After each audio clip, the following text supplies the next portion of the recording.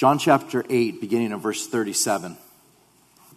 I know that you are Abraham's descendants, Jesus says. But you seek to kill me because my word has no place in you. I speak what I have seen with my father, and you do what you have seen with your father. They answered and said to him, Abraham is our father. And Jesus said to them, if you were Abraham's children, you would do the works of Abraham. But now you seek to kill me, a man who has told you the truth which I heard from God.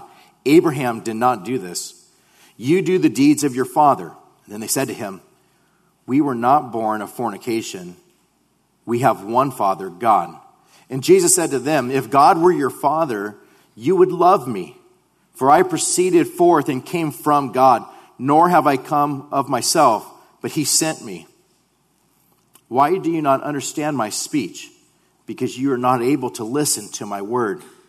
You are of your father the devil, and the desires of your father you want to do. He was a murderer from the beginning, and does not stand in the truth, because there is no truth in him. When he speaks a lie, he speaks from his own resources, for he is a liar and the father of it. But because I tell you the truth, you do not believe me. Which of you convicts me of sin? And if I tell the truth, why do you not believe me?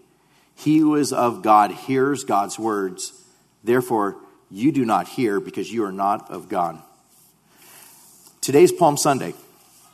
Jesus would have been walking down into Jerusalem. People would have been waving palm branches and crying out, Hosanna.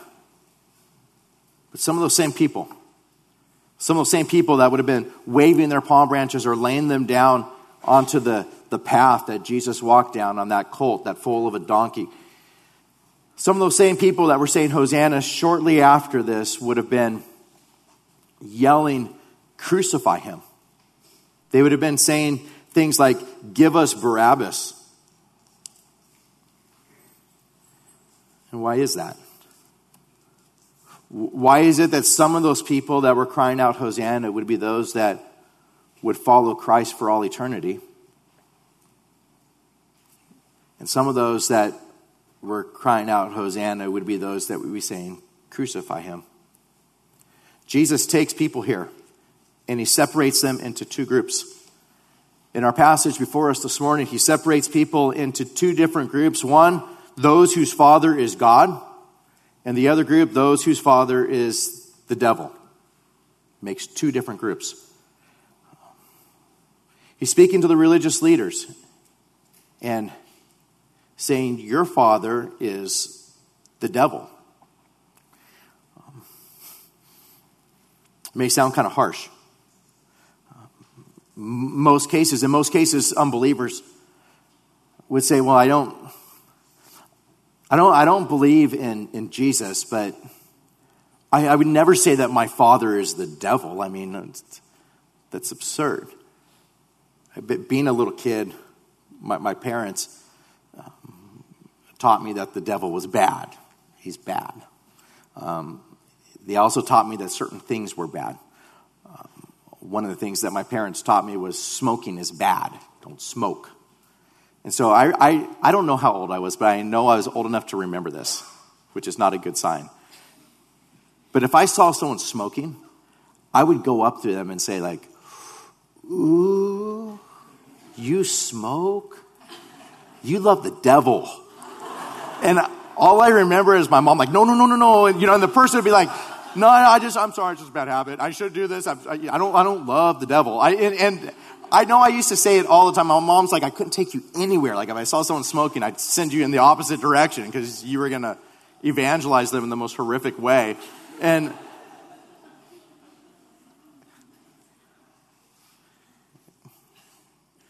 my theology is better now to where I know things are lawful. But being a kid, it was just, you love the devil. And yet Jesus here, as he's speaking, separates people into two groups. Those whose father is God and those whose father is the devil. Jesus says in verse 38, I speak that which I have seen with my father, and you do that which you have seen with your father. There's two people, and they have two different fathers. In verse 44, he says, you are of your father the devil, and the desires of your father you want to do. He was a murderer from the beginning and does not stand in the truth because there is no truth in him. When he speaks a lie, he speaks from his own resources, for he is a liar and the father of it. He's looking at these people and he's saying, you say that you're Abraham's descendants, and you are. You're Jews. You are of the bloodline of Abraham. But your father is the devil. They're looking at it saying, our father's Abraham. Or they're looking at it saying, we have one father, that's God. And Jesus saying, no, your father's the devil. The desires of your father you want to do. You want to kill me. I mean, these guys over and over again, if they could have killed him, they would have done it in a second. If God's sovereign hand had not kept them from killing him, I mean, how many times do you see them pick up stones to throw at him? And they're literally reaching down. They're picking up stones because all they're thinking is, I want to throw these at him. And in their minds, they're planning, how is it that we could kill him? How is it that we could put him to death? And so Jesus is just calling it out as it is and saying, your father's the devil. You want to do the desires of your father, and that's who he is. He's a murderer from the beginning. From the very beginning of time, he has wanted to murder. He does not stand in the truth. There's no truth in him. When he speaks a lie, he speaks from his own resources, for he is a liar and the father of it. It's so important that we understand that we battle not against flesh and blood, but against principalities and powers, and there is a devil, there is Satan, and he's real, and he is not about the truth. He has no desire for the truth. He is a murderer from the very beginning, and he wants to deceive, he wants to fool, he wants to come to a place of causing people to have hearts that are so hard and hate the things of God.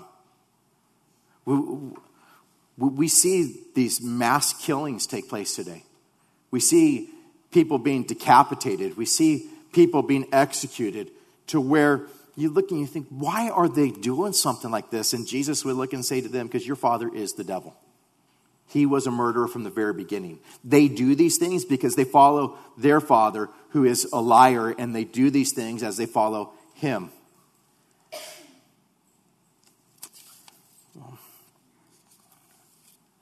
Back in verse 37, he says, I know that you're Abraham's descendants, but you seek to kill me because my word has no place in you. Why is it that they want to kill him? Jesus says, because my word has no place in you. We see this where Jesus speaks about this, where he talks about the way that God's word goes forward. It goes forward, and for some people it falls on just stony ground, and it is not received at all. It does not grow up. In John 12:48, Jesus says, he who rejects me and does not receive my words has that which judges him. The word that I have spoken will judge him in the last day. They don't receive the word. The word goes forward. Jesus says, believe in me. Jesus says to follow him. And yet, he says, my word has no place in you. Your heart does not receive it. It doesn't want to receive it. It doesn't want anything to do with me. But for the Christian, it's different. In James 1:21, it says, therefore lay aside all filthiness and overflow of wickedness and receive with meekness the implanted word, which is able to save your souls. When the implanted word comes into our hearts and it's received, we're told His word is able to receive or to save your souls. In Psalm 119 and verse 11, the psalmist says, your word I have hidden in my heart that I might not sin against you. For us as believers, God's word came in. We heard God's word. We heard the preaching of God's word. We heard it from reading through Scripture. We heard it through someone sharing with us the gospel. And that word was implanted into our hearts, and God caused our eyes to be open and to see His word. And it's received because that's what God has done in our hearts. Holy Spirit ministering to us. But He says to those whose father is the devil, saying, you're in such a place that my word has no place in you. It is not received at all. I speak what I've seen with my father, and you do what you have seen with your father. Verse 39, they answered and said to him, Abraham is our father. And Jesus said to them, if you were Abraham's children, you would do the works of Abraham. But there's Abraham's descendants, and they seek to kill him.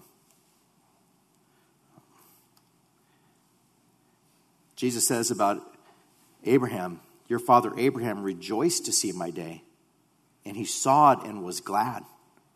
Your father Abraham looked forward to seeing the Messiah come. Your father Abraham placed his hope in Christ before Christ even came, because he was looking ahead to Christ to come. He rejoiced to see my day, and when he saw it, he was glad. But you don't follow your father Abraham, because you would do the same thing. Verse 40 says, but now you seek to kill me, a man who's told you the truth, which I heard from God. Abraham did not do this. Abraham didn't want to kill him. Abraham couldn't wait for the Messiah to come. Galatians 3:6 tells us that Abraham believed God, and it was accounted to him for righteousness. It goes on and says, therefore know that only those who are of faith are sons of Abraham. And the scripture, foreseeing that God would justify the Gentiles by faith, preached the gospel to Abraham beforehand, saying, in you all the nations shall be blessed. So God's saying to Abraham, in you all the nations are going to be blessed, and from you, from son that I'm going to give you, all the nations of the world are going to be blessed. And Galatians tells us that was the gospel being preached to Abraham beforehand. Abraham, according to Romans 4, contrary to hope, verse 18, in hope believed, so that he became the father of many nations, according to what was spoken, so shall your descendants be. And not being weak in faith, he did not consider his own body already dead, since he was about 100 years old, and the deadness of Sarah's womb. He did not waver at the promise of God through unbelief, but was strengthened in faith, giving glory to God, being fully convinced that what God had promised he was able to perform. And therefore, it was accounted to him for righteousness. Abraham believed. Abraham received. Abraham loved the fact that Christ was to come. So these that are looking on saying, Abraham's our father, Jesus is saying, no, if he was your father, you would do the works of Abraham. You're not. In verse 41, he says, you do the deeds of your father. They said to him, we were not born of fornication, for we have one Father, God. We weren't born of those that are part Jew or part Gentile. We're not those that were born of fornication. We're not those that come from Ishmael. We're not those. And Jesus says to them, if God were your father, you would love me. For I proceeded forth and came from God. Nor have I come of myself, but he sent me. For the sake of time, I'm going to camp there for the rest of our service.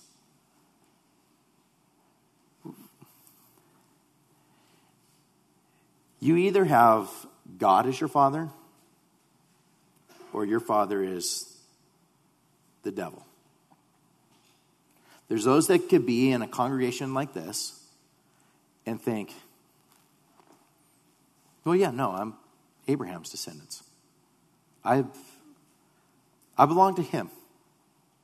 I'm a Christian. I'm here, aren't I? I go to church. My family's Christian. They've always brought me to church. I went with my grandparents or I went with my parents. I went to Sunday school. I'm a Christian. But Jesus says something radical here. Because there was those that were saying we're Abraham's descendants. We're okay because of our position and the way that we are brought up and our family, our bloodline. But Jesus says if God were your father, you would love me. You would love me. To me, this is just an incredibly powerful passage for us this morning. If God is your father, you love Christ. You love him. There's those that say, well, no, I believe. But they have no regard for Christ. They don't love him. There's nothing in them that desires to worship him. There's nothing in them that desires to obey him. You live for the things of the world, and you feed your flesh and you do the stuff that the world does. But just by the example of your life, Jesus says, if you love me, you'll obey my commandments. And you look, and your life is such that you don't obey his commandments. You have no desire to obey his commandments. You live for the stuff of the world. You come to church, but there's nothing in you that just says, I love him. I desire to praise him. I desire to live for him. I hate my sin. I want to run from my sin. I want to repent. God, help me to get this out of my life. Help me to make a radical change and repent and go in the opposite direction. Help me to be holy as you are holy. I want to please you. Now, let me make it very clear. You are saved by faith and by faith alone. You're not saved because of your works. You're not saved because you love him. You're not saved because you've mustered up enough love for God. That is not what saves you. You're saved by faith in the work of Christ upon the cross to die for your sins, to rise again on the third day, to place his righteousness upon you. Your hope and your faith is that God sent his son, his only begotten son, and in faith and believing in him, you won't perish but have everlasting life. That's what saves you. But if you are saved and you have faith, and the scales that were over your eyes have been open, and your heart that was hard has been made soft, if God has done that work in your heart and has made you a new creation in him, and the Holy Spirit has been planted into your heart, you love him. I assure you, you love him. I assure you that when you think of Christ, you love him. You love him. You think of him and you just think, I was living for the stuff of the world. I was covered in sin. The inclination of my heart was evil. There was no righteousness in me at all. I wasn't even seeking him. And he reached out and he grabbed me and he did this work in my heart and he saved me. And his Holy Spirit spoke to me and drew me unto himself. And I give him all the glory for my salvation. And he takes away my sin, every last one of them. And he puts it on the cross. He nailed it to himself on the cross. And he gives me his righteousness. And he takes me and gives me his Holy Spirit as a seal to keep me to the very end. And he'll never leave me and he'll never forsake me. And it's not based on my works. And it's not based on how good I live. It's not based on anything that I could ever accomplish. It's not based on whether I go to church or whether I have enough good deeds. It's solely based on the work of Christ upon the cross. And I'm safe and I'm good for all eternity. And he works in me both to will and to do of his good pleasure. And he's changing me and he's molding me and he's conforming me into his image. And he's doing this work in my life. And it's all him. And I get to spend eternity with him. He's adopted me into his family. He's made me his bride. And I get to spend eternity where there's joy forevermore, fullness of joy. And I get that. And it's all of grace. I mean, if you believe that, you love him. You love him. It's impossible for you to say like, yeah, I know, he died on the cross for me and he saved me of all my sins. I really don't care. No really desire to please him. I mean, you can have intellectual knowledge of like, yes, Jesus died on the cross for my sins. But if it is true and living faith and you are saved and you are a new creation in Christ, you love him. And so Jesus says here, if God were your father, you would love me. You would love me. I pray that that would be a great encouragement to you all this morning who are lovers of Christ. You who, when we worship, you worship him. You desire to please him. To be able to be in a place of, he's my father. I've been adopted into his family. I love him. The fruit in my life to reflect regeneration has taken place is I love him. Now granted, you're going to grow in your love for him. Scripture makes that clear. I think of the woman that is in Luke chapter 7 where she comes to Jesus with this fragrant oil and she's at his feet and she's weeping and she begins to wash his feet with her tears and wipes them with her hair and kisses her feet and then anoints them with oil. And there's those that said if he were a prophet, he would know what manner of woman this is who's touching him, for she is a sinner. And Jesus says, I have something to say to you. There's a creditor, and he's got 2 debtors. One owed 500 denarii and the other 50. And when they had nothing with which to repay, he freely forgave them both. Tell me, therefore, which of you will love him more?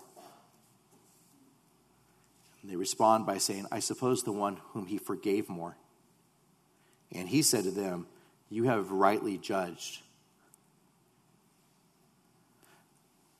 Jesus goes on later and says, therefore I say to you, her sins, which are many, are forgiven, for she loved much. But to whom little is forgiven, the same loves little. But the one that's been forgiven, you're going to love. I mean, they both loved, didn't they?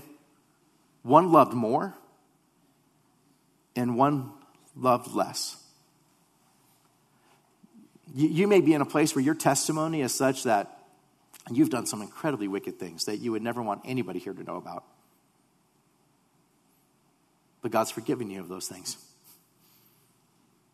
You may look and say, why would God ever let that happen in my life? Like, why didn't he save me when I was a teenager? Or why didn't he save me when I was a toddler? He would have saved me from all of that sin.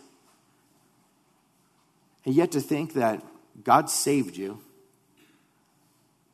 knew all that you would ever be as far as the sin that you were capable of, and then he saved you. I pray that looking back at what God has done in your life and what he saved you from will cause you to love him much. But for you who think, I've lived a pretty good life. I mean, I'm not like, I've never done anything horrible, or I got saved at 12, or been pretty good. I mean, it's not like some crazy testimony. You ask someone to share their testimony, like, well, mine's not really that crazy. I got saved when I was like 11. Our theology here and our study of God's word tells you, no, you are a wicked sinner whose heart was hard and your eyes were blind and you had no desire for the things of God. Even though you maybe don't have heinous sin in your life, you still have enough sin to make it so that you'd be separated from Christ for all eternity. And Christ died on the cross, suffering so that you would not have to suffer for the rest of eternity. We preach and teach that man is sinful to the core because we don't want anybody here to love little. And because God says it in his word. There's none righteous, no, not one. There's none who does good. I pray that the state of our depravity would be so clearly proclaimed as we study God's word that we would be filled with a congregation who loves much, But this loving of him will grow. The more that we study God's word, the more you will love him. The more that we preach Christ and him crucified and who he is and who we were and what he has saved us for and what our eternity looks like and the way that he works in our life and the way that he equips us, all of these things, it will make you fall more in love with him every single day. I pray that that would take place. You all, if you're believers, you love him. But when you're feasting on the stuff of the world, your love for him will be quenched. If you're in a place right now just saying, I'm just dry, I used to love him so much, but I'm just dry right now. I pray that the Holy Spirit would so work in your heart to show you what you have been saved from and show you that you have been satisfying your appetite with junk, the junk of this world, that it has made you not treasure him nearly as much as he is worthy of. That you would flee the sin and run to him and see a father who runs to you and embraces you and puts the robe on you and puts the shoes on your feet and puts the ring on your finger and kills the fatted calf and says, my son who's lost is now found. That it would make you love him.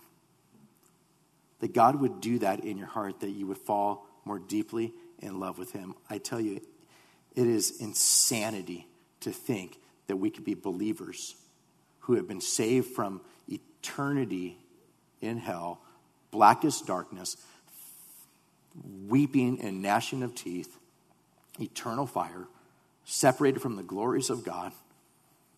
He has saved us from that and given us fullness of joy, pleasures forevermore, adopted into his family, belonging to him, seeing him in glory. It's insanity to think that those that have been saved would not love him much. If your love at this point has been little, repent and love him much. But may each one of us be in a place when we think of him, what goes through our minds is, he is my father because I love him. I love him. Let's express that love now as we worship. Lord, we come to you now in the worship and song. And I pray that what comes forth out of our hearts would just be adoration and love towards you.